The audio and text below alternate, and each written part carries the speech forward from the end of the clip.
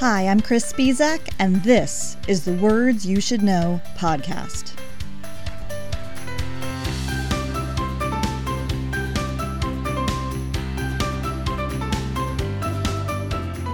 A few stolen minutes out of your day to talk words and communication, because our daily lives are surrounded by the evolution of and the influence of words.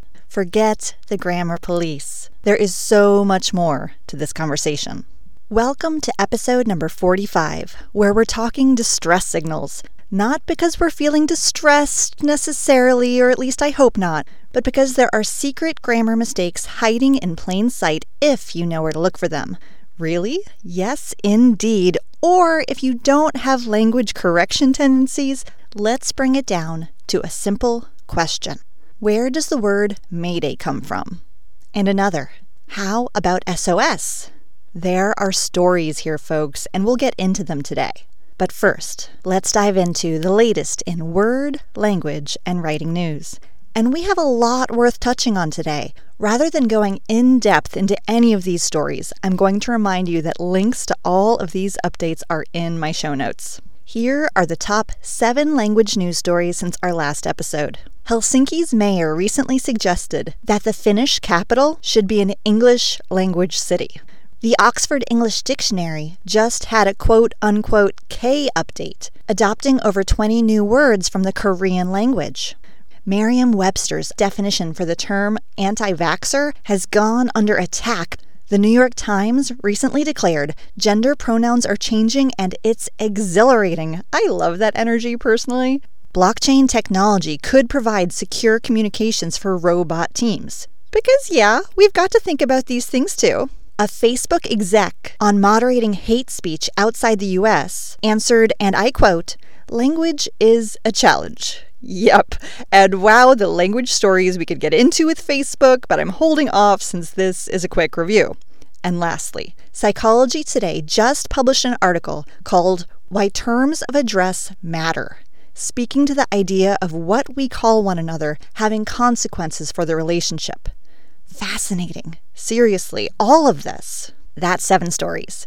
There is so much more to cover. In fact, I had trouble narrowing down the top stories for this episode. So follow my social media feeds to stay in the loop with the latest in communication news. Follow me at Chris Spizak on Twitter and at KS Writing on Facebook. Links to everything I've mentioned, again, are in the show notes on my website, getagriponyourgrammar.com.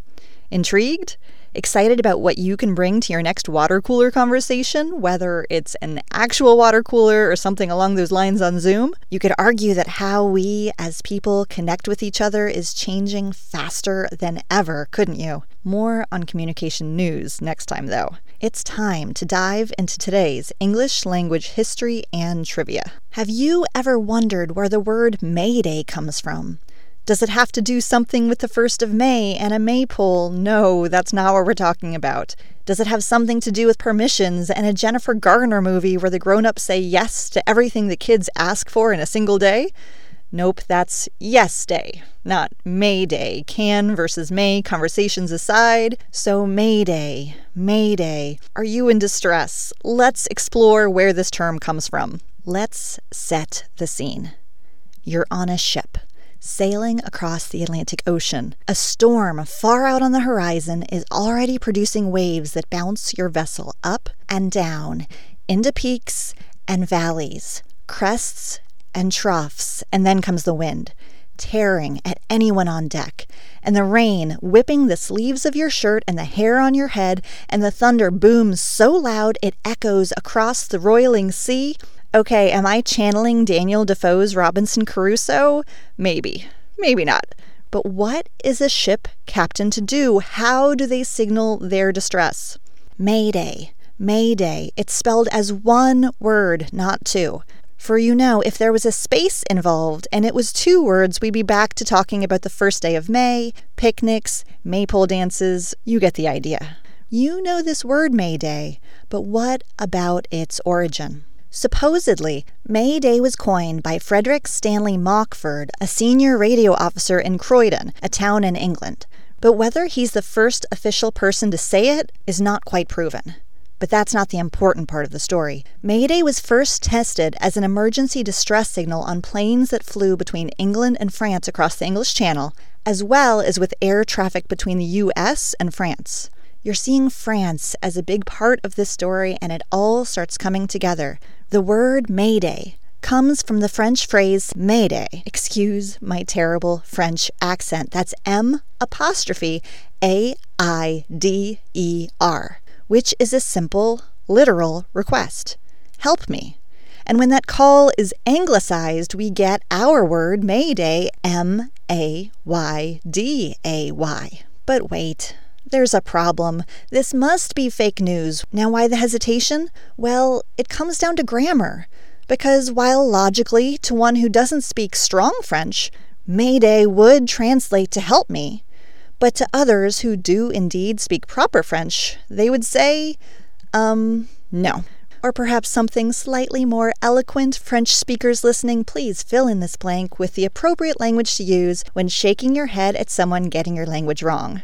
I know, it happens. Apparently, help me would be said a bit differently in French. Mayday translates as to help me, but technically it would need a verb to make sense, like help me translate this please, or help me not make a grammar mistake as I'm setting international communications protocol. It's a simple language mistake. Mayday doesn't, or should I say shouldn't, stand alone.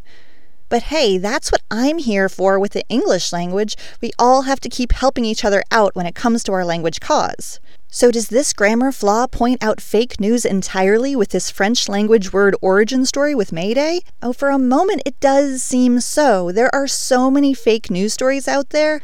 But then I'll ask another question. What was the background of those who introduced the term Mayday to the world? If it was indeed Frederick Stanley Mockford, he was English. And if it was somebody else, my bet is that they were not French but loosely familiar with the French language.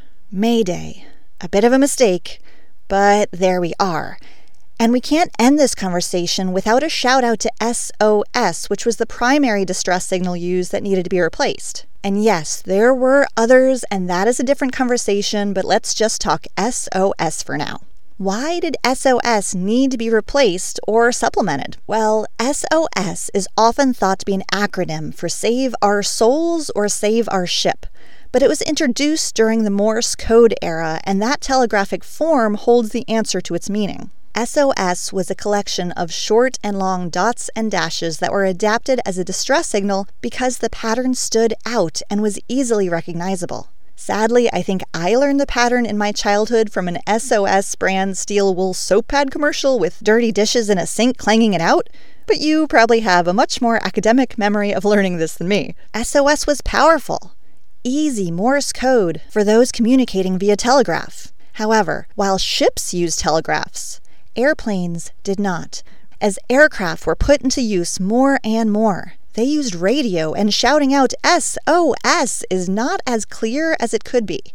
S's were often mistaken for F's, and in a moment of absolute urgency, do you think anyone would have the state of mind or even the time to clarify? No, excuse me, let me repeat. That's S like Sam, O like Oreo. Or to use the International Radio Telephony spelling alphabet, IRDS, think Alpha Bravo Charlie. Do you want that captain or pilot to have to shout into the radio, Sierra, Oscar, Sierra, Sierra, Oscar, Sierra?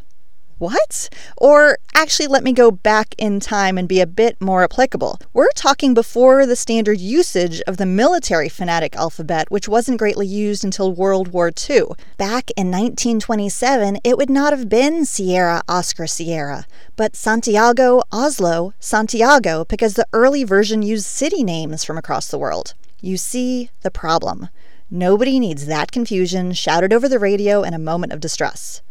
And to come full circle, after the early tests that tried out the new distress signal, the International Radio Telegraph Convention, also in 1927, lists 51 rules. And the official usage of Mayday, M-A-Y-D-A-Y, was among them. Clarity, speed, this was what was needed. And where was this convention held? Washington, D.C., a place not known for its proper French grammar. So Mayday. From the French, which isn't correct French, But they were trying, and trying is good, but it stuck. Jumped and solidified into English before anyone could really stop it. Also in 1927, a big year for clarity in distress signal communications, the United States formally adopted May Day as the official radio telegraph distress signal, explaining in Article 19 of their resolution that May Day originates, and I quote, in the French pronunciation of the expression May Day, M''AIDER. End quote. Language just takes off like that sometimes. And sometimes it goes in the wrong direction. We see it happen. Language, it cannot be controlled sometimes. Should we call for an SOS? Nah, but let's keep hanging on for the ride. All right. Turning to today's language challenge, I'm going to twist our conversation in a slightly different direction. If multiple distress signals were coming in at the same time, maybe the radio operators would have to prioritize and organize the help needed. If all the emergencies were equal, they would say, first come, first serve, or first come, first served. Which is it? First come, first serve, or first come, first served? Sure, this is an expression often discussed more in line with restaurants and delis, but it's something to know either way. Only one is correct. First come, first serve, or first come, first served with an ED. Do you know? The answer, as always, can be found on my website at getagriponyourgrammar.com. And as a reminder, a free download of fiction editing cheat sheets, family story writing references, and business communication tips are also available on my website, getagriponyourgrammar.com. For my personal update, I know I shared in the last episode the exciting news that my first novel, The Baba Yaga Mask, is coming April 2022. Yes, my first novel, though it will be my fourth book. But today's update goes in a slightly different direction. Amid the pandemic, like all of you, I haven't been going to big events over the past 2 years. And thus, a number of my favorite workshops and programs that I love to do with audiences were either put on hold or done virtually.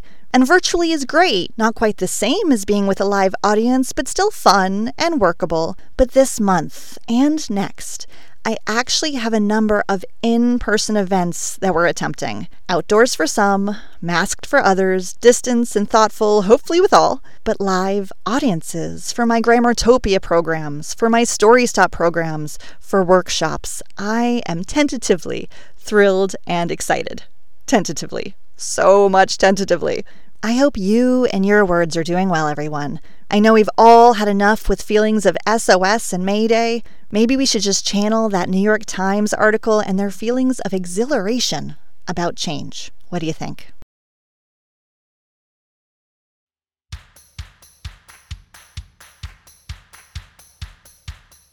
Aren't words fun and fascinating? I think so. If you do too, you can have even more English language exploration sent directly to your inbox once a month.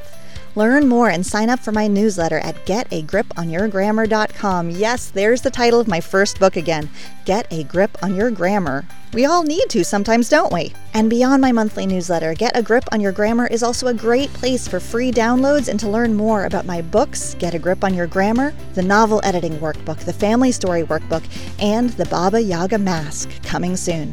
Thank you so much to those of you who have taken the time to review or rate this podcast. And if you haven't, why don't you head over to wherever you listen and do so? I am so grateful for it. Until next time, words, language, communication. We've got this.